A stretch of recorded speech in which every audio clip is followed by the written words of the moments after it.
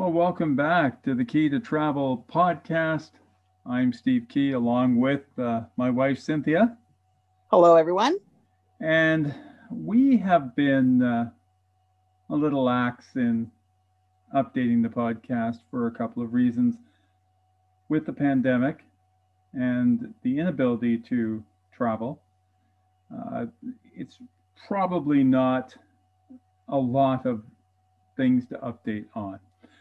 But now we're going to move ahead and we're going to look at a number of travel issues, and we're starting today. And I think the best thing to say is that, and I'll let you make the announcement, Sin. We are intending to travel again, correct? Absolutely. So we have booked our first COVID after trip. Um, it's October 30th, and we're heading to Negril, Azul Negril once again. Very excited and very hopeful.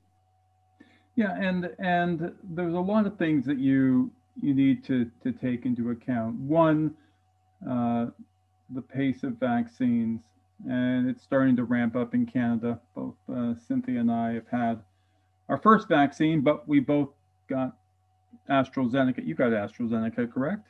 I did. Okay. And so there's the confusion over the second shot, but I got mine in the early part of April, and you were later April, correct? That's correct. Yeah. And so we should both be fully vaccinated over the summer. Now, the borders are still uh, closed, at least getting back and forth to the United States. People can travel uh, outside of the country. There was discussion that Air Canada was hoping to get their planes back to the Caribbean in the late June. So I can see this slowly starting to ramp up. Now, resorts like Azul, and you keep track of it as well as I do. They're allowing people to the resorts, but the numbers are lower and there are some restrictions. Are you are you worried about traveling? So, I've been watching all of our resorts that I follow on social media, and there are definitely restrictions, and it looks like a lot of resorts have taken great protocols and are cleaning and sanitizing and so on and so forth. So I'm not feeling stressed about it. I can imagine some people probably would be. I think in some cases the flight might be more stressful for people because you're sitting closer and you're in a confined space and you have to wear a mask for quite a few hours, although I wear one every day at work. But um, the actual resort itself, not feeling stressed at all. And it looks like people are there and they're having to wear masks when they're inside, other than when they're actually eating. But aside from that, it doesn't look like things are that different. Yeah, and at some point you want to get on with your life. Uh, because of these restrictions, we haven't done much of anything. Our last major trip was January of 2020. Before the pandemic, we were in Costa Rica at Planet Hollywood. Uh, but we are planning a bit of a mini vacation this summer, and why don't you tell everyone about that? Absolutely. Ironically, our lovely travel agent, Joanne Moore, big call out to you, um, arranged for a group of us to go to St. Anne's Spa. And then it looks amazing in Grafton.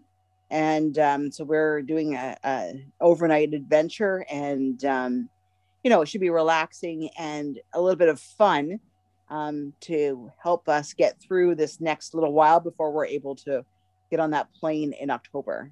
And the spa looks incredible. I mean, the grounds are great. They've given us an itinerary.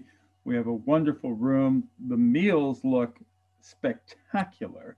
Now, That's right. Grafton, Ontario, for people that don't know, it's about, I would say, what, 60 to 90 minutes east of where we are in Whitby, which is an hour drive outside of Toronto. So it's in sort of the eastern section of That's right. Canada, not as far over as Kingston, but um, It's probably. not far from Coburg.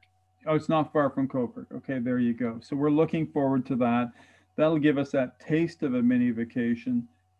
And then we were very hopeful. So fingers and toes are crossed that we're going to be able to travel. What's the first thing that you're going to do when you are able to go to a resort? I am going to put my feet in the ocean. Cannot wait. It there's that peace, and we were talking about this the other day. The, whether we drive to the airport or we get a limo drive over, just looking out the window and passing all the monuments here in the city, and then That's thinking right. we are actually going there. And then there's the drop off at the gate, you check in, and all of a sudden you're into the terminal. It's magical, and it's that excitement that I can't wait to experience again. And it's 170 something days until we're able to do that. Uh, what's your confidence level that we're actually going to be able to make this trip? 99.9%. Okay, she is way more bullish on this than me. I'm saying right now I'm at about 75%. Oh no, I'm really confident. I'm encouraged that that COVID numbers in Ontario, and Ontario has been the hotspot in Canada, are dropping. The numbers were down around 1,000 new cases in the last couple of days. That's encouraging. The rollout Indeed. begins in June, when there will be a sort of phased approach to opening. So I think if this continues to go good and more people get vaccinated, we're going to be in a position that we can get our lives back to what they were before. And that's That's all. right. That And I can, think, I don't know if it'll ever look like what it was before. I think, this COVID has changed the way we do things or the way we think about things, in social and in work and in business and travel. And that's okay.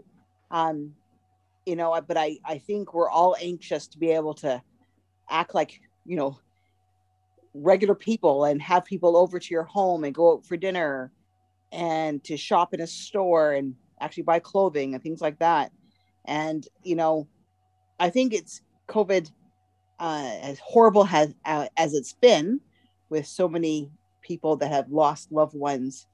Um, it's also given us a time to reflect on what's important to us and our families and our friends. And I think we'll cherish some of the time we've had with each other, over this last little while.